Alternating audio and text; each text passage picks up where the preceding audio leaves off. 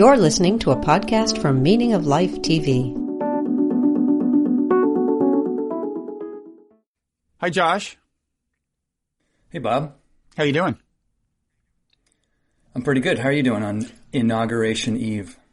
I'm guardedly optimistic that the next 4 years will be better than the last 4. Guardedly. How are you doing? Well, you've heard of something called optimistic bias, right? I have heard that. In fact, I've heard that. Yeah, I have heard that. I've also heard that pessimists they have shown are actually more accurate in their predictions, but optimists are happier. Is that true? Do you know? I don't know if they're any happier. They're just maybe more deluded. I would be happier if I were an optimist by nature. I'm not. So are you in Maine now, by the way? I have relocated successfully, yes. I'm in Maine. Now, isn't that the opposite of what people in your demographic typically do? It is winter, after all. Isn't Maine like a summer place? But you're there. Are you there for the duration? You're there for good? Yeah, it's a permanent move. Permanent move. Okay, it's a relocation for me. Got some nice woodwork I'm behind one you of the many statistics. I don't know. There was an article. I don't know if it's in the online or in the print version of the Atlantic by Arthur C. Brooks about people finding happiness and well-being in certain locations, and I was introduced to the word topophilia, or for sort of a love of place, and I'm just really more or less a case study of what he's describing, of recommending people in this time if they have the wherewithal and the flexibility and work to move to a place that you feel more at home in. I thought you were going to say recommend that they all move to Maine, but at some point that would make Maine a less pleasant place to be if everyone took your advice. So no, you're no, it varies based on personal predilection. Sure. Yeah. So I'm here and things settling in. It's quiet and it's pretty beautiful. Well, good. But that doesn't change the fact that that we're at this moment and we're talking about biases. So we're gonna talk today about I think cognitive biases. But first, let me try to situate us. This is the third in a series called "The Dharma of Bob," a phrase that you came up with after you kindly suggested that my worldview was worth fleshing out. I'm Bob. And I was all too happy to sign on to that proposition. And so the first in the first installment we talked about the logos. That's a concept in ancient Greek philosophy. Also shows up in the Bible, in the book of John. The phrase in the beginning was the word. The word is a translation of the Greek word logos. Can I interrupt for 1 second, Bob? Sure. Let me just interrupt you 1 second. Before we dive into the key features of the Dharma of Bob, how would you describe, in your words, maybe the overarching sense of what we're referring to as Dharma of Bob? I can take a stab at that, but that's a hard one. Why don't you take a stab? You thought it up. I blame you. Well, let me see how this sounds. The reason I came with the phrase, I think you have a worldview informed by certain observations in a variety of different fields that converge, and it's a worldview that both tries to describe the way things have come to be, sort of descriptive in terms of how evolution has shaped species, and particularly in humans, the psychology of our species, and combined with sort of elements of game theory, you describe how as part of this logos or the evolution of existence, things are moving to dynamics of greater and greater interdependence and interbeing, where outcomes are mutually correlated, meaning if there's a problem in one side of the world, that affects everybody on the other side of the world as well, as things move into greater and greater interdependence and complexity. And I think part of your worldview is that embedded in the mind are sort of programs that were effective at one time and place from a perspective of natural selection, but in the current environment, those very programs now pose a threat to continued existence because they pit us into conflict and tribalistic stances that threaten the whole development of being, in a way. Does that sound at all? I would say accurate? that's fair. One reason I was eager to do this series of conversations is that I do feel that there's a kind of coherence to my worldview, but it's not so easy to say what it is. It's more, and you've captured some of the central elements, for sure. Maybe we should say by background. I realize we haven't really, introduced you, although by now, people may be familiar with you. You and I met at a meditation retreat. We have a common interest in Buddhism and meditation. You are a yoga teacher, and you've done a lot of meditating, and you've done a lot of yoga, and we've done a lot of talking about these things. But that in the end, kind of mindfulness meditation and Buddhist philosophy is an important part of my worldview as well. My last book was about that.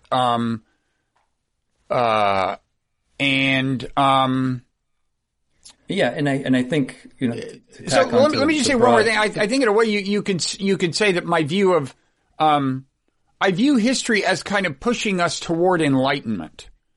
In other words, getting us to a point where, not that we will necessarily become more enlightened, but that if we don't, the outcome will be very bad. It is incentivizing us, to become more enlightened.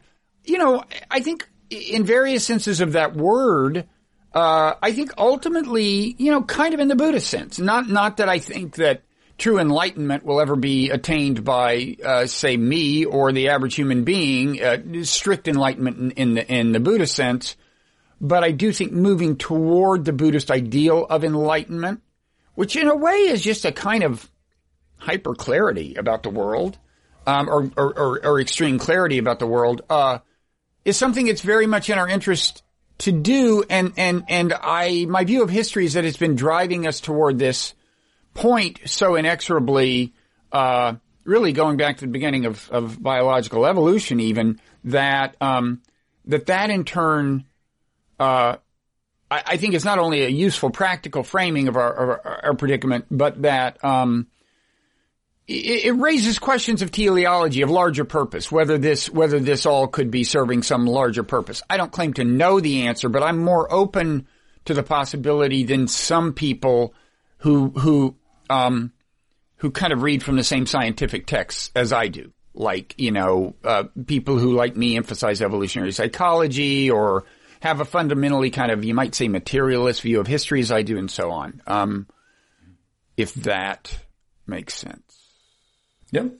Yeah, and then the Buddha Dharma we share is in some sense, I think, part of your prescription. It's not the panacea, of course, but it's one way of coming to both see more clearly, and I think we both see it as a way to transcend some of these impulses that are fueling the problem of the predicament we're in. Mm-hmm. Yeah. So there's some authors describe it as a kind of an inner revolution of psychology that I think I sense you trying to advocate in your own way. Yeah, my thumbnail summary of in a way the heart of the Buddhist idea is, or at least a part of the heart, or a heart of the part of the Buddhist idea or something is the reason we suffer and the reason we make other people suffer is that we don't see the world clearly. And it's in that context that I thought of enlightenment, but I also think that when we talk about, as we are going to, cognitive biases and how we can overcome them, I think that is moving toward more clarity of vision in a way that will be good for us, good for the whole species, good for the world. And I also think that like mindfulness meditation in particular, that part of Buddhist practice can help people overcome cognitive biases of some kinds in particular and see the world more clearly. If that's... And I don't know how much we'll get into it today, but as I was thinking about that, I feel like just in the interest of transparency, I feel like I'm not a very good example of that personally.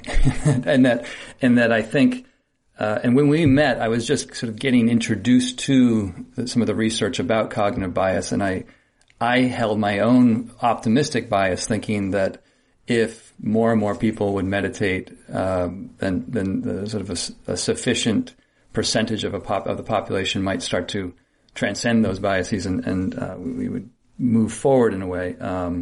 But in my own case, I feel like even though I've known about these biases, I still find myself very much under the sway of them, and in not to overpraise you, but I feel like a lot of times I read your writing, and particularly in your newsletter, I see how you sort of call out other people falling into these traps, and I realize... Well, that's easy to do. It's calling out yourself.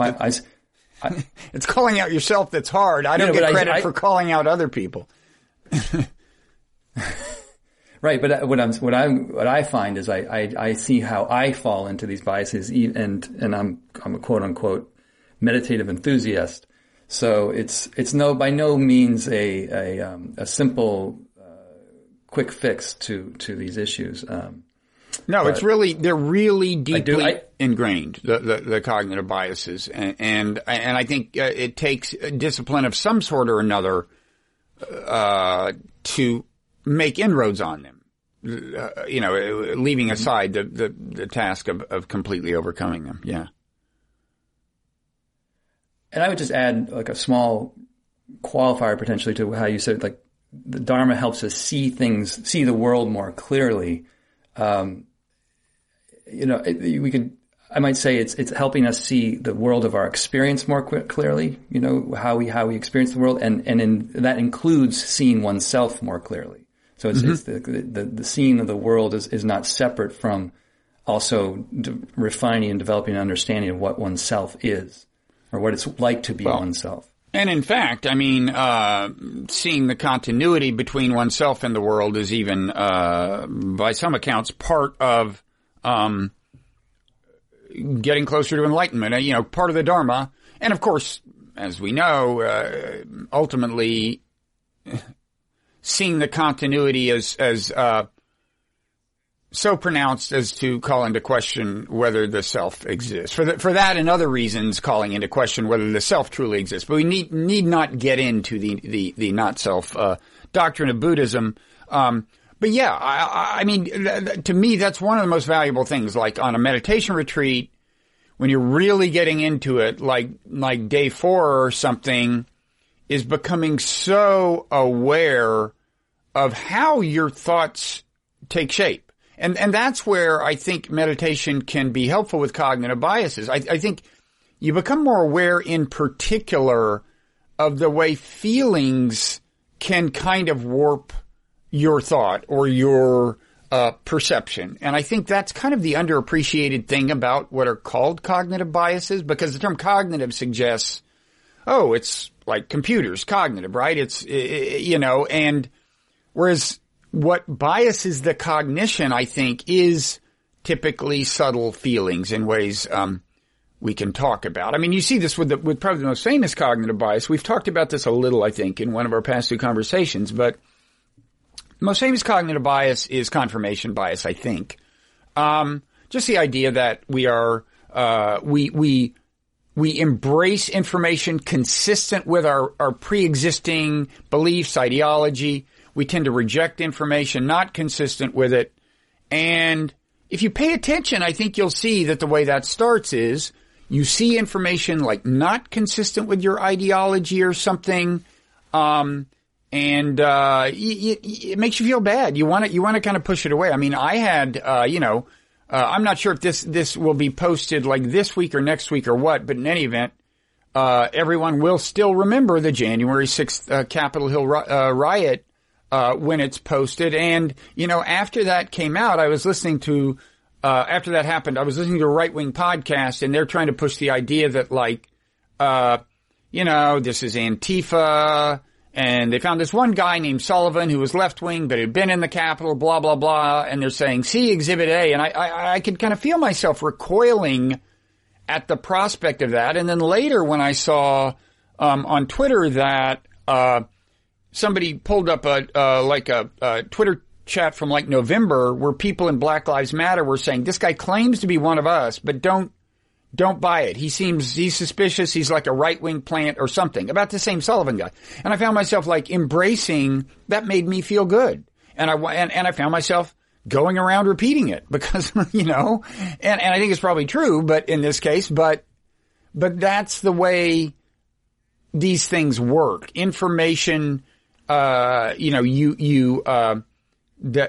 confirms your pre-existing belief structure feels good. And that's what you embrace it for the same reason you embrace people who make you feel good, and the same reason you keep your distance from people who feel bad is the reason you reject information that feels bad. So becoming more aware of those feelings, which mindfulness meditation I think can do, I think can help you guard against that particular cognitive bias. That's one example. And in general, cognitive biases, as I was trying to think through this for the talk, they're more or less, I think the word heuristic keeps coming up. They're sort of information processing shortcuts, in the face of say, overwhelming complexity of data to analyze and sift through to come to a clearer perception of something. I mean, some are, but can I just say, I mean, I know you mentioned before we started taping an article I have to read, which is apparently by Dan Kahneman in, I guess, Foreign Policy about how cognitive biases can make people on balance more hawkish. I think that's certainly true, and I'm eager to see which biases he emphasizes because, his famous book, Thinking Fast and Slow, I think it's called, it does dwell on some of the cognitive biases that probably do exist by virtue of their value in just simplifying our processing of information. But I don't think confirmation bias is one of those. And I think the ones that I think are most important and contribute most to kind of tribal conflict and war, namely confirmation bias and attribution error, I think evolved for a different reason, or at least not only because they help us simplify the processing of information. They evolve because they make us inclined to argue strongly for our interests, to believe that the pursuit of our interests are right in some sense, so that we can argue that we're morally entitled to pursue our interests and so on. So, I think, I guess I don't see the contradiction there, and maybe clarify this for me, because it would seem that the difficulty in opening to data that creates cognitive dissonance is that it then forces you to face the complexity of what's there, and the confirmation bias sort of short circuits that. Because what you already mentioned through a feeling like, oh, this feels right, so this has to be. Let me just put it this way: if we were an asocial species, okay, if the way humans lived their lives was like, you're born, you go off in the forest, by yourself, and you find food, you see no other humans, and then I guess at one point you see another human and you procreate, but then you go back. In other words, you just don't have a social life. There would still be reason to have biases that streamline our processing of information. There's still a case for processing information about your environment efficiently, okay? But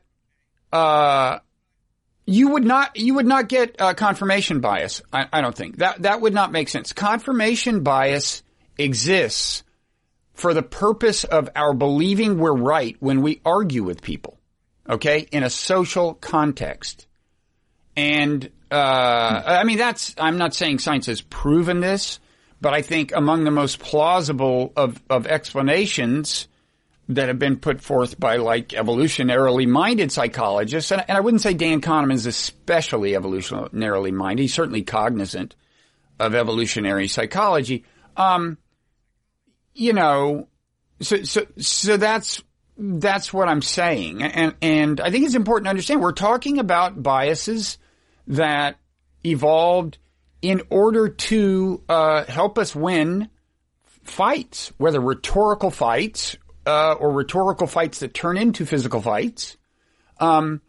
They help us argue for our interests, whether or not our interests actually have merit in a moral sense. Okay, so they actually exist to warp our thinking about moral questions. Okay, that's what they're for.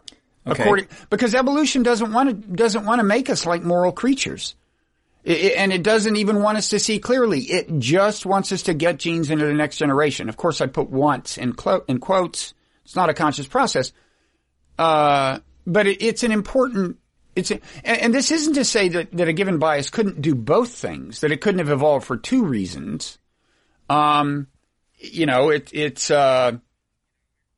like, teeth do more than one thing in some animals. They're designed as weapons, but also designed to help them eat food, that can happen.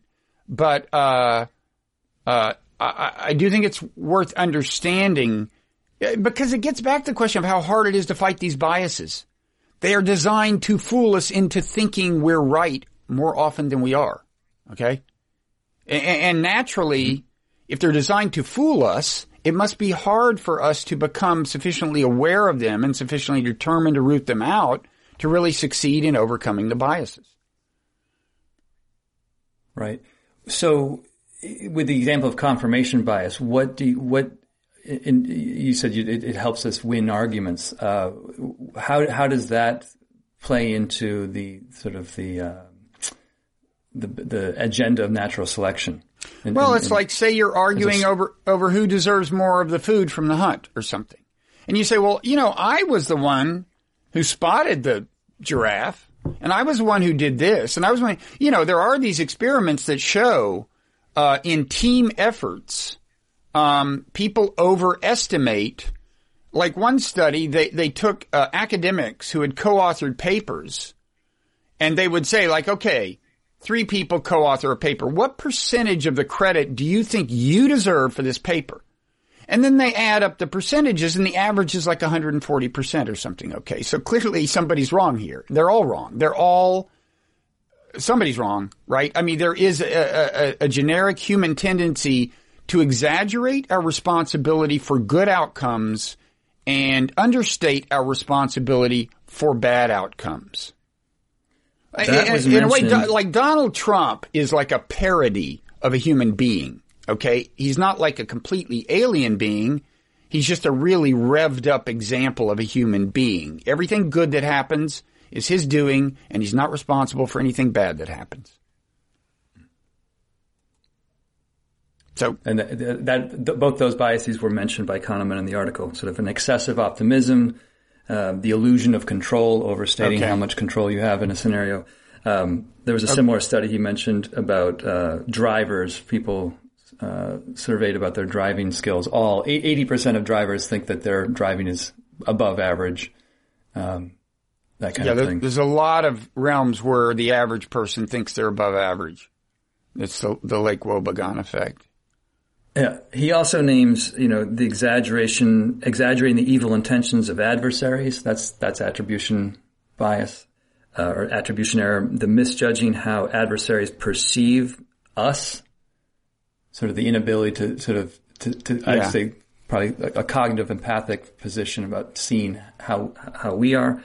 The overly sanguine, response when hostilities start. That's sort of the optimistic bias, like there'll be a quick war, go in and clean up, we'll be in and out, no one gets hurt.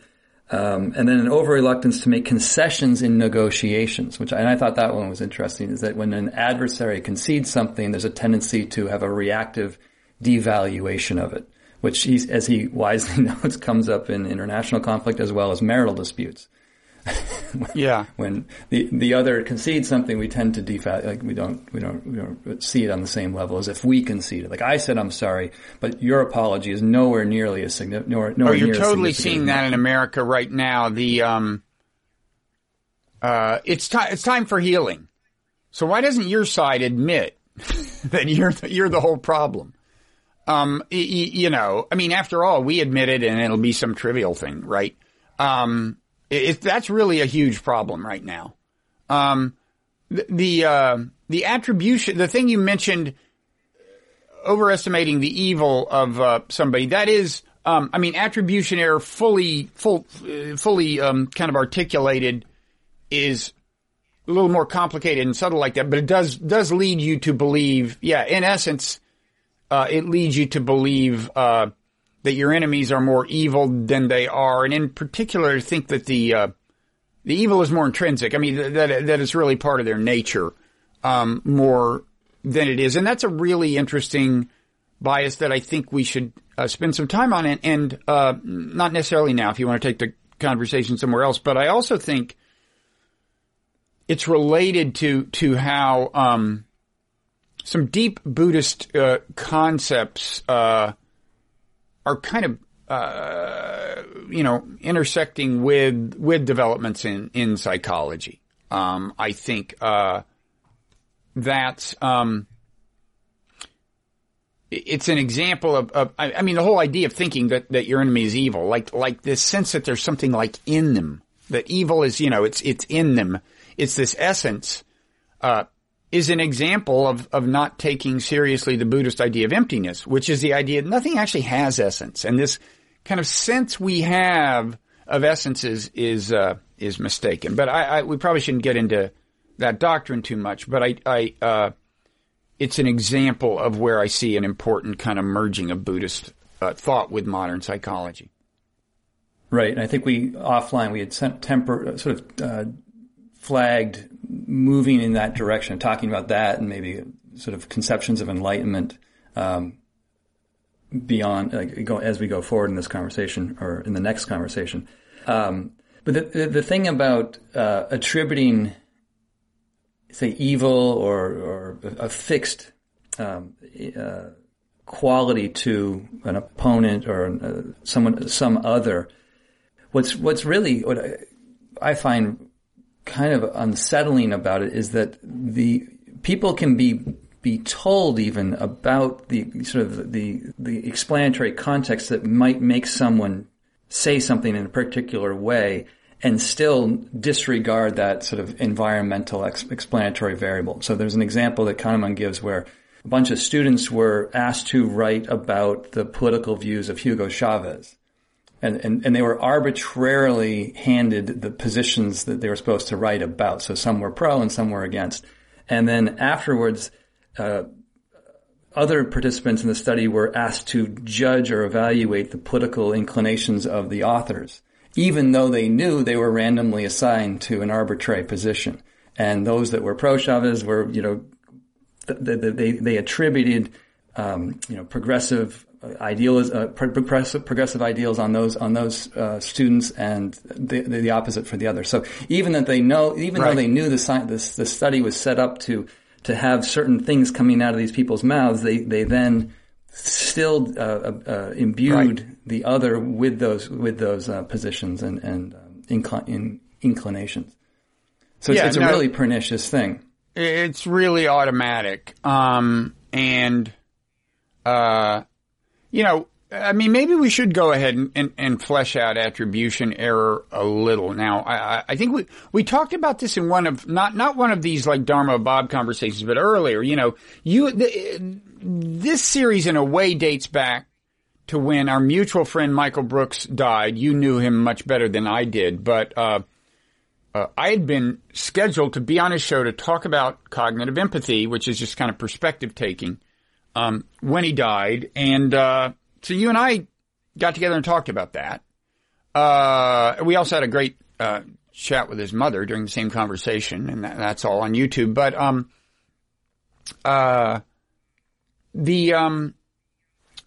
we also, and during one of we did a couple of live streams as a result of that. And one of those, we talked about attribution error, but let me just quickly repeat that, so originally they thought that attribution error was this thing where we tend to overestimate how much of people's behavior is due to their intrinsic nature and underestimate the role that circumstance plays. So like, you're in a checkout line, the person in front of you is rude to the checkout clerk, and you think that guy's a jerk. Whereas, for all you know, he just had a bad day, found out that his spouse has some horrible disease. Who knows? And the thinking was we tend to over-attribute things to dispositional factors, that is, what kind of person you are, and under-attribute things to situation or circumstance. Then they realized it's actually a little more subtle than that. The further study showed that when it's an ally or friend of yours, okay, if they do something good, you're more inclined to attribute it to their nature, their disposition. If they do something bad, you're more inclined to attribute it to their circumstance. Like, oh, they were just under peer group pressure. They're not really bad. Whereas if it's an enemy and they do something bad, you attribute that to their nature. It's Saddam Hussein. Of course he won't, he's stalling on letting the weapons inspectors in. That's because he's a bad person, whatever. Actually, that's a slightly bad example, so never mind. But, the pattern is if your enemy does something good, then you say, well, he was just trying to impress these people who are, he's not really a good person. And one good way to see this is if you reflect on your view, like the last time you had a romantic rival, somebody who was vying for the affections of the same person you're vying for, that's a classic case where you are committed to finding them to be bad people. And it's hard to get you to concede that some good thing they did wasn't just showing off or something like that. So that's attribution error. And do you have a sense, or what's your sense of how that would have emerged in the evolutionary record? Because again, it helps you make the kind of arguments you want to make. It helps you make the kind of arguments that it's in the interest of your genes to make. I mean, remember, our species, alone among species, evolved in a context of arguments about who deserved what. Okay? Arguments, not just between groups. People talk about the psychology of tribalism, but it isn't the case that all of these things evolved in group versus group conflict. They could have, sometimes they did, but even within hunter-gatherer society, the kind of society that would have been the context of most of human evolution. Pretty much all the important part, I would say.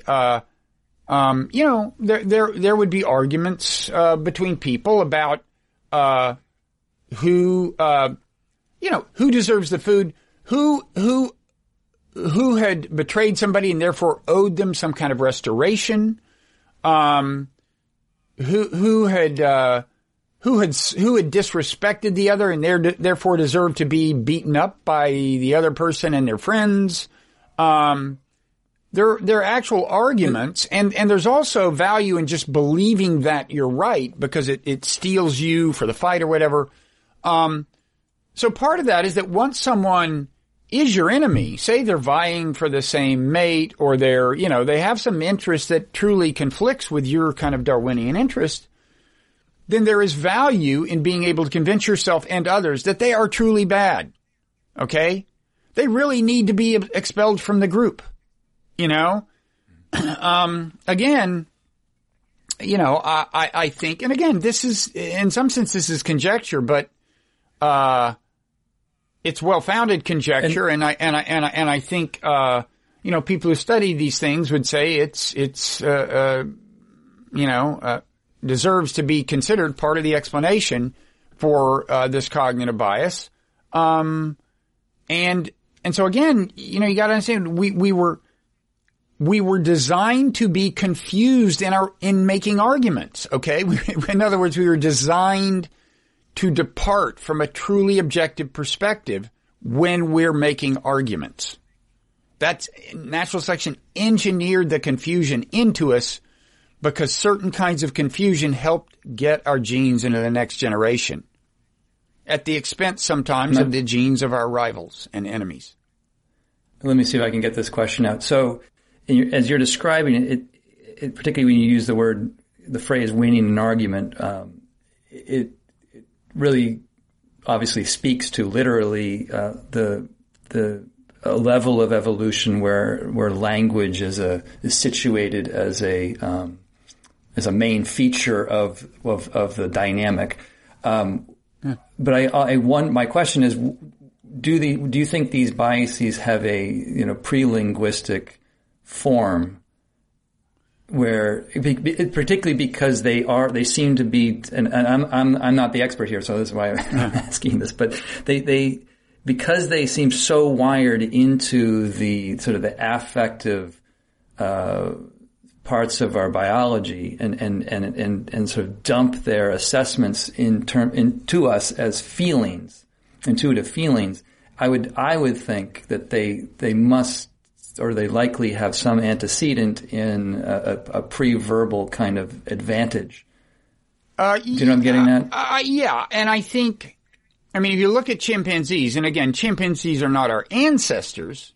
We didn't evolve from chimpanzees. Rather, we and chimpanzees have a common ancestor back, 6-8 million years ago or something, and we both branched off. At the same time, chimpanzees they're our closest relatives, chimpanzees and bonobos, or so-called pygmy chimps. Those two are equally closely related to us. And, in chimpanzees, it has been reported, at least, by people who study them for a living, like Franz de Waal.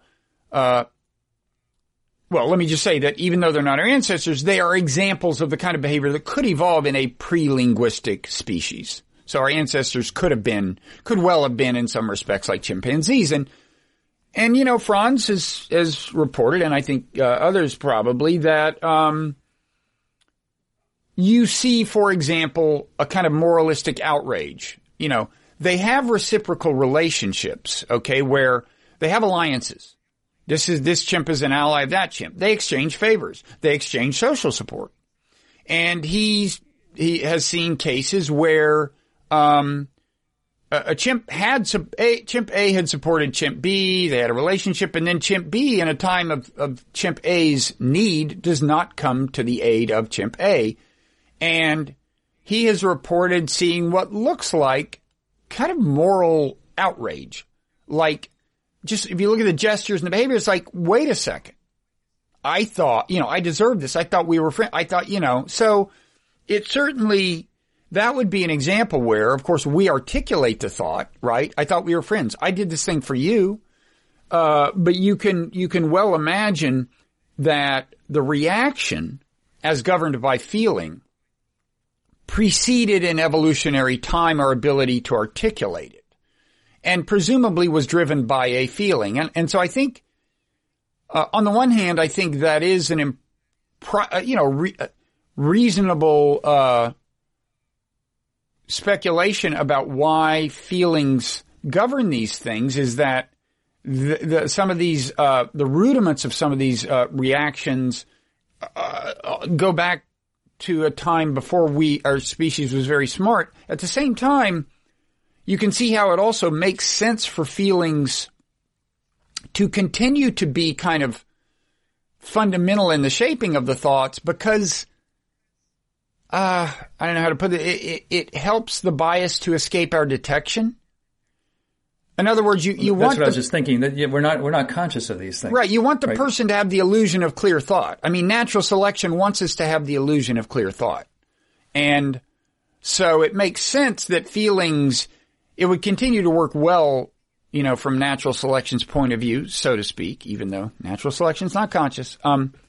For our thoughts to be subtly governed by these feelings, and again, this is like. I submit that in day 4 of a meditation retreat, if you think about an enemy and something bad they did, yes, you may think, that's the kind of person they are, in keeping with attribution error, but I think you will be more likely to suddenly become conscious of the fact that what preceded that thought was your emotional reaction to the person. I mean, surely, I'm sure you've had the experience, Josh, on a meditation retreat of being much more aware of how your feelings are guiding your perceptions of people. And, and these are reactions you normally wouldn't even think about. You don't have the feeling like, well, go ahead. Well, I was just going to say, the phrase that I don't know if this is how accurate this phrase is, but I feel like when meditation is going well, one's awareness at kind of the surface of consciousness becomes much, much more magnified. So you just sort of see more of the way thoughts present themselves and feelings present themselves to your mind, to your conscious mind. Like you see them literally bubble up like gas bubbles, for example. And in doing that, it's not. Last time we had this conversation, you said that meditation was hard, and I think one of the things you were getting at was that sitting within and feeling those difficult sensations that correspond to the feelings and thoughts is not easy, because it's something we're normally just unconsciously reacting against and moving away from to avoid. But when one sits still and the exits of distraction are more or less closed, the laboratory of your looking suddenly is impinged in a much more vivid, sometimes excruciating way to the extent that these feelings manifest. Yeah, I once sat, I guess a 2-week, I think this may be my longest retreat, with a teacher named Akinshino. Do you know him? It's I think his name is Mark Weber, but he's kind of a German guy. Yes, and he's he's part of the secular Buddhist crowd, I think. Very much. Stephen Batchelor. In fact, he and Stephen Batchelor have founded some kind of institution in England where they teach, I think, he and some other people. But he said in the course of this retreat, during one of his Dharma talks, something like, I quote this in my my Why Buddhism is True book, something like, every thought has an emotional propellant. And that's the kind of perception you're more like. I think he's right. I think, again, feelings shape our thoughts. And so it makes sense that he's right. At the same time, it takes a very acute level of mindfulness to always be aware of that. I mean, you talked about getting to the point you can kind of see your thoughts bubble up. I mean, for me, that is I rarely get close to that level where I feel I can kind of see the thoughts floating in, as opposed to, our common assumption is that, well, okay, there is this CEO self and it's me and it creates the thoughts. I'm projecting the thoughts, whereas, it kind of in keeping with the Buddhist idea of not self, you can sometimes on a retreat, as you suggested, it just kind of stand back and it's like, no, the thoughts just kind of drift in from places they show up, and then I embrace them as my own. And his idea, which I think is right, is that you can think of feelings as kind of being the things that help give shape to certain thoughts and push them into your consciousness. Yeah, I think, I don't know how absolute I would make a statement like that, but it seems to be. I may have overstated his absoluteness. The quote is in my book, but it was something like that. Mm-hmm. So, but sort of getting back to the evolutionary antecedents to these biases, presumably, if they evolve to, maybe simplify it, but if they evolve to win arguments, then that would mean they have they're advantageous in an environment where zero-sum outcomes play into the sort of the development or the evolution of natural selection. Is that right? Fundamentally, yes. I mean, conflicts often in the largest sense are non-zero sum, because you can do so much damage to each other in a fight, for example, that you both lose, in some sense. You both regret the fight. Mm-hmm. But, by and large, you're right. It is the zero sum, dimension of the interaction or component of the interactive dynamic, that you can say is most responsible for the bias. Yes. The cognitive bias. And then if we fast forward to now, the environment, would you agree with that one characterization of the change in the environment is that the games the current environment is playing are much more non-zero and that they're more interdependent, more complex. Yeah. Et cetera. No, yeah, this was, the point, part of the point in my book, Non-Zero, was that, two things. You can, again, view even biological evolution, but certainly human history broadly speaking, which is to say the trajectory that got us from hunter-gatherer society to the brink of globalization, as an unfolding of a kind of a logic driven by an interplay of zero-sum and non-zero-sum dynamics. And one thing that has tended to happen in the course of human history, as part of this trajectory, is that more and more people are involved in non-zero-sum relationships with more and more other people at greater and greater distance. So pandemic's a good example. Turns out that bad news for China is bad news for us, right? They bad news for England, they have this new variant of the virus, bad news for us. We are and good news, vaccine can be good news for people at great distances. So our fortunes are more and more correlated. There are more and more cases where an outcome can be win-win or lose-lose, even among people at great distances. And yeah, I argue that that's a natural outcome of history, especially as driven by technological evolution, and that now we've gotten to a point where there are all kinds of non-zero-sum games involving the human population broadly, like it's in all our interest to avoid nuclear war. Or most people's interest, it's in our interest broadly to do something about climate change. It's in our interest broadly to do something about pandemics. It's in our interest broadly to restrict the development of biological weapons, and on and on and on. So, yeah, we have all these non-zero-sum problems that it's in our interest to do something about, and yet cognitive tendencies that evolved in a very different environment are getting in the way.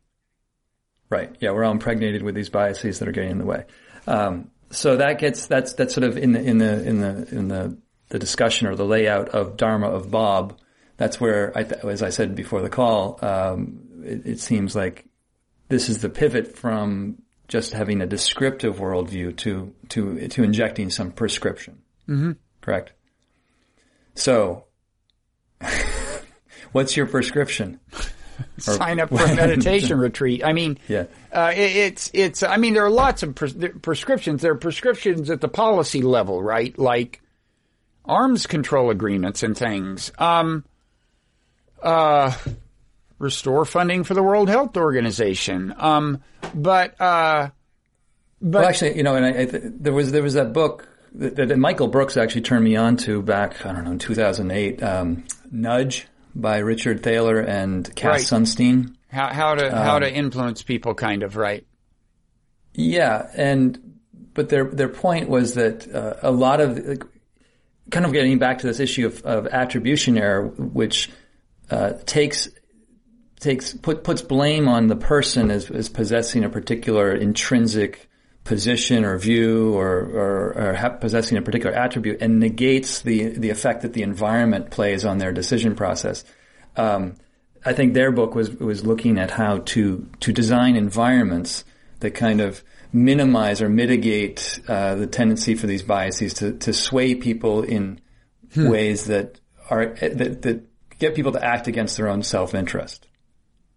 Huh. Like sort of just like they use the phrase choice architecture to get at that idea of environmental design guiding choices. So if you go to the supermarket and a lot of snacks and junk food are laid out at eye level, and the healthier and more nutritious food is at either low or sort of difficult to see.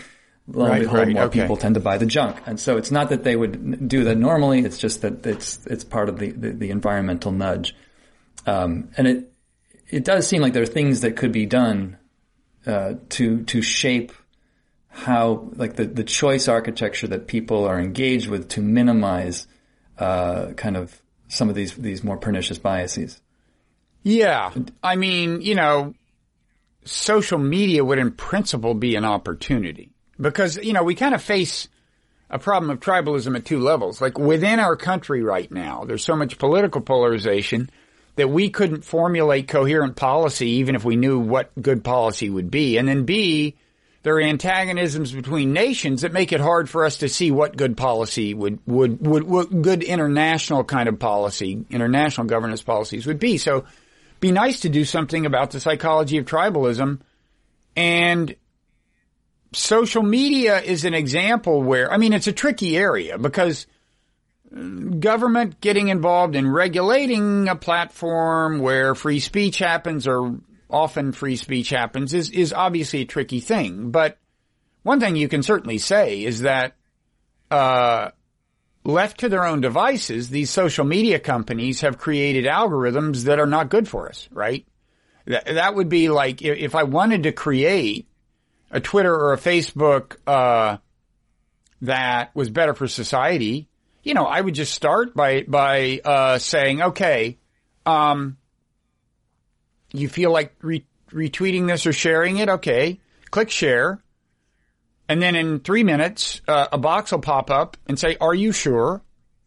And if you click yes, then it will be shared. That would help a little. Give people time to cool off or maybe even actually read the thing they're sharing, but they're not going to do that because that would hurt their revenue. Right. So there are nudges that could be, made. There are, again, difficult issues involving free speech and the government's proper role, but, I could get into this whole thing, I would just like to see them give, and this would be fine, I think, a fine role for the government to give the user more control over the algorithm. Like, force them to be transparent about their algorithms, allow third-party companies to develop interfaces based on, that allow you to tweak the algorithm. So that, I want to see less, I want to see less rage. I want to see, just little sliders of one kind or another. Right. But that's getting maybe off topic, but something I would like to see. Well, I mention it only because I feel like, particularly with the book, your book, Why Buddhism is True, the emphasis there is on the individual sort of learning how to confront the feeling of that sways or drives these biases, and as a way to kind of remedy their effect. But it's not just only at the level of the individual that we could look to shape a different future, in a sense. No, absolutely. There are policy level things. There are individual level things. I think the good news is that often the changes you would make in your own handling of your own psychology that would be for the good of society are also conducive to mental health. It's like when you see Twitter at its worst, how many people are really doing themselves a favor by participating in that? They may be doing themselves a favor in terms of building up more Twitter followers, and that's a problem. But is it good for their mental health? Are they happy? Are they increasing their life expectancy? That's another question. Well, then and then connected to that is the resistance to change, period, which I think is addressed or kind of explained a bit by the bias of loss aversion or aversion to to losing anything that you take to be normal or identify with or deem that you possess. That losses weigh much more heavily on the mind than comparable gains. So one example is like, if I have some mug I bought at Target for $5 and somebody says, I'll give you $10 for that mug, you tend to say no, even though you go back and replace it for $5. I mean, this is, and they've done the experiments that neutralize the effect of how much trouble it would take you to get the mug and so on. But, now does Kahneman mention loss aversion as one of the contributors to war? Yeah, I think there's a variant of loss aversion, which is sort of the sunk cost fallacy. That, once you've sunk some energy, effort, money, resources into something, even though it looks like it's going pear-shaped or going into the ditch, because of that fallacy, you're not likely to let go in a sort of abort mission. Right. It's psychologically more comfortable just to stay the course in a way. This is, use this example to explain how wars, in spite of, a lot of bad outcomes accruing, they just can trail on for a while. Right. We've invested this much in the Vietnam War. Yeah, it happens all the time. And it is a classic, just in strictly economic terms, demonstrably fallacious thinking. I mean, but I think about it in terms of even what happened on the 6th of January, with that storming of the Capitol. I do wonder whether that was a moment when a certain number of Trump's voters realized that they could cut bait because whatever they were seeing was so far beyond the pale of what they would stand for. And I know there's a lot of speculation out there. How big is his base at this point, given that event? All I can report from Maine, from the backwoods of Maine, is that that I have seen some Trump signs come down in my neighborhood post just after the 6th. Yeah. Of course, that may also be because on January 6th, they did ratify the election results, and so it was no longer an election. You had to kind of but it's interesting. I mean, I wish the polls showed more in the way of shifting opinion, but you got to remember. I mean, there has been some. This is another just feature of the technological media landscape.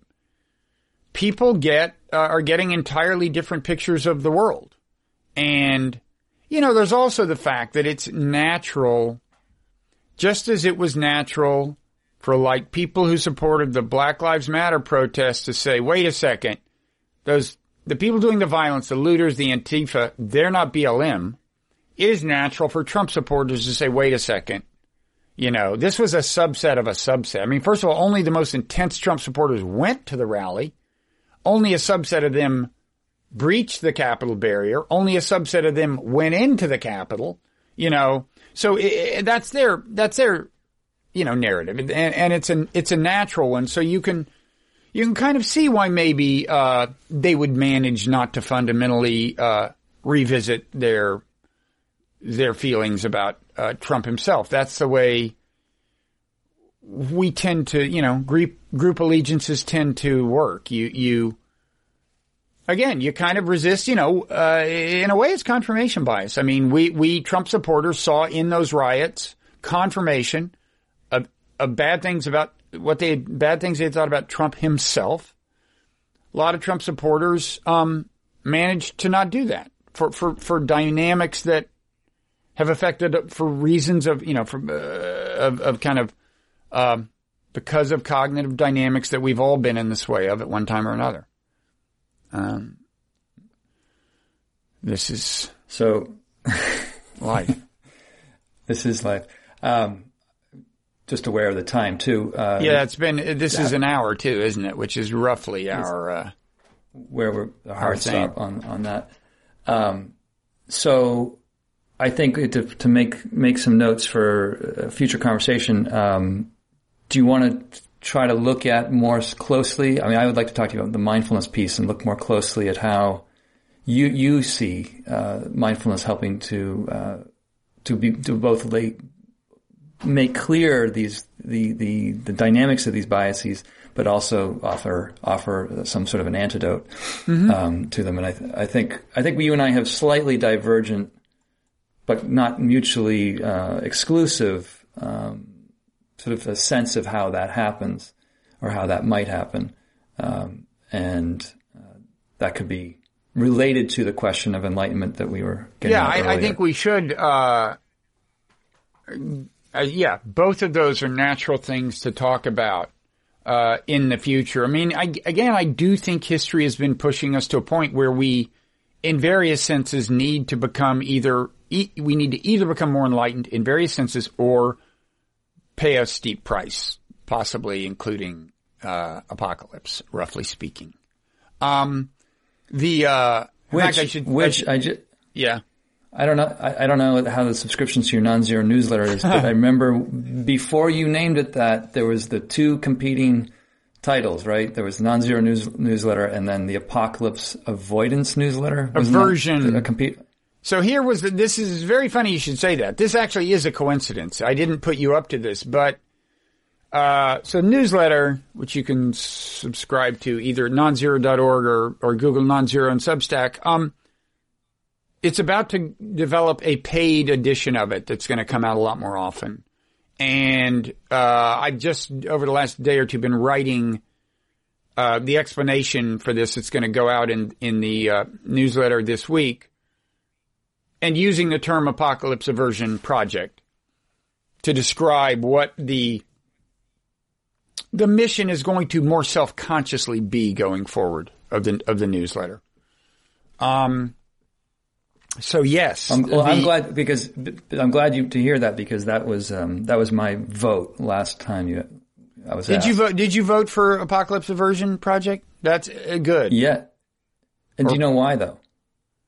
Because of the double entendre of aversion, or what? No. I think it mobilizes loss aversion. Well, yeah. I mean, this is the balance, though. You know, between fear and hope as motivators, or between, I've been listening. I try to stay in touch with the right-wing ecosystem, or the pro-Trump ecosystem. And I listen to these Steve Bannon podcasts, and it's so much about fear and hate, like, you know, depicting us as holding them in contempt and wanting only the worst for them and so on. And it's an interesting, and yet he's a master demagogue. You know, he's a real kind of master rhetorician, and he does have these inspirational, they're very kind of nationalistic inspirational, kind of like, this is, 1776, this is, but it's a tough balance. My own actual belief is that apocalypse may be something of an overstatement, but I think things could get really super bad if we don't wise up. And wising up is really hard. I'm not claiming I'm that great at it, but in my calmer moments, it seems to me clear what it would be, I could even argue that claiming not to be so wise is actually an articulation of a kind of wisdom. It's a humility that's important. Or an act, yes. Or but well, are you? No, I just part of being cynical about human nature is assuming that much humility is false humility. This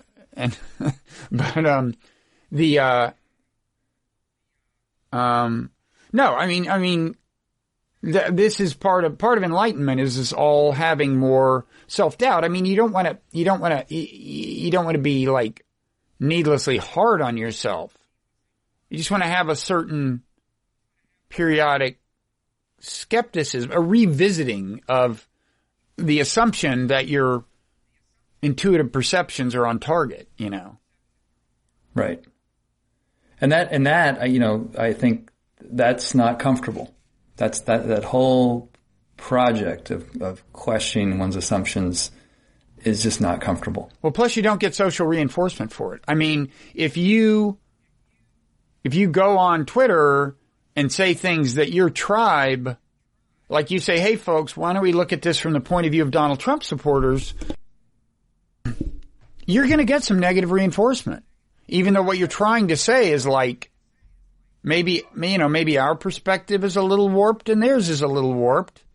And that's the way people are. You know, you're not saying you want to enact the Trump policy agenda or that you want him to succeed politically, but still, you don't get a lot of social reinforcement. And that's a difficult thing in asking people to play a role in this, you know, play a productive role on social media. You're asking them to expose themselves to some negative feedback.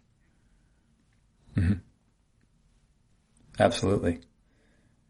And that, yeah, I think that, I do wonder too how many people are just sort of, how many more centrist folks are more or less, silent in the response, in the face of that potential. I think a blowback. lot. I mean, I think you saw this with the protests in the summer, you know? It's like you didn't see many people raising any kind of doubts about them. But then you'd talk to a fellow progressive and say, don't you think these could be like bad for us in the election if there's a sense of pervasive disorder? Or, you know, or any of several kinds of questions you could raise. Right. You'd get a lot of affirmation. It's just that people didn't want to say it, publicly. Right. There was that. That's just. I'm just thinking quickly. Say that, and that's. Go ahead. Go on. Okay, don't forget what you're going to say. I was just thinking of the video of the protesters who were in D.C. at one point going to people who are dining outdoors and demanding that they hold up their fists to indicate their solidarity with the protesters, which I find completely nauseating. The idea of any political group intimidating people into showing support for any political cause. And there was this one woman who was so courageous, she just refused to do it. And it wasn't that she wasn't on their side. She was just principled, and they were interface, and she was trying to explain. That took courage, but it also took courage to even on Twitter say, this is bad, folks. You know, if you're a progressive. There weren't all that many people initially even saying, hey, this is going too far, you know, because people considered it so, kind of dangerous socially to express any form of disapproval with any subset of the protesters. Right. You know, if any voicing of disapproval was tacit. Yeah, that's the way tribalism or works. White supremacy. Right. Yeah. So yeah, that is the predicament we're in, and I hope we can continue to talk through some solutions or potential solutions to the. I hope so, and I really appreciate your having started this and indulging me. And I think we should talk a little about your. I wondered, like, so your yoga, you have a very active yoga teaching enterprise. Is the reason that you could so easily move to Maine because during the pandemic it had ceased to be, you know, your clients or students, whatever you call them, you were no longer seeing them in person anyway? I mean, first of all, tell people like your where they can find your stuff. Like, your Everyday Sublime is your podcast and podcast. Yeah. Yeah, I mean, I'm always hesitant when you try to go this direction in chats. I don't really want to use our time to well, I'm using our time to get my stuff out.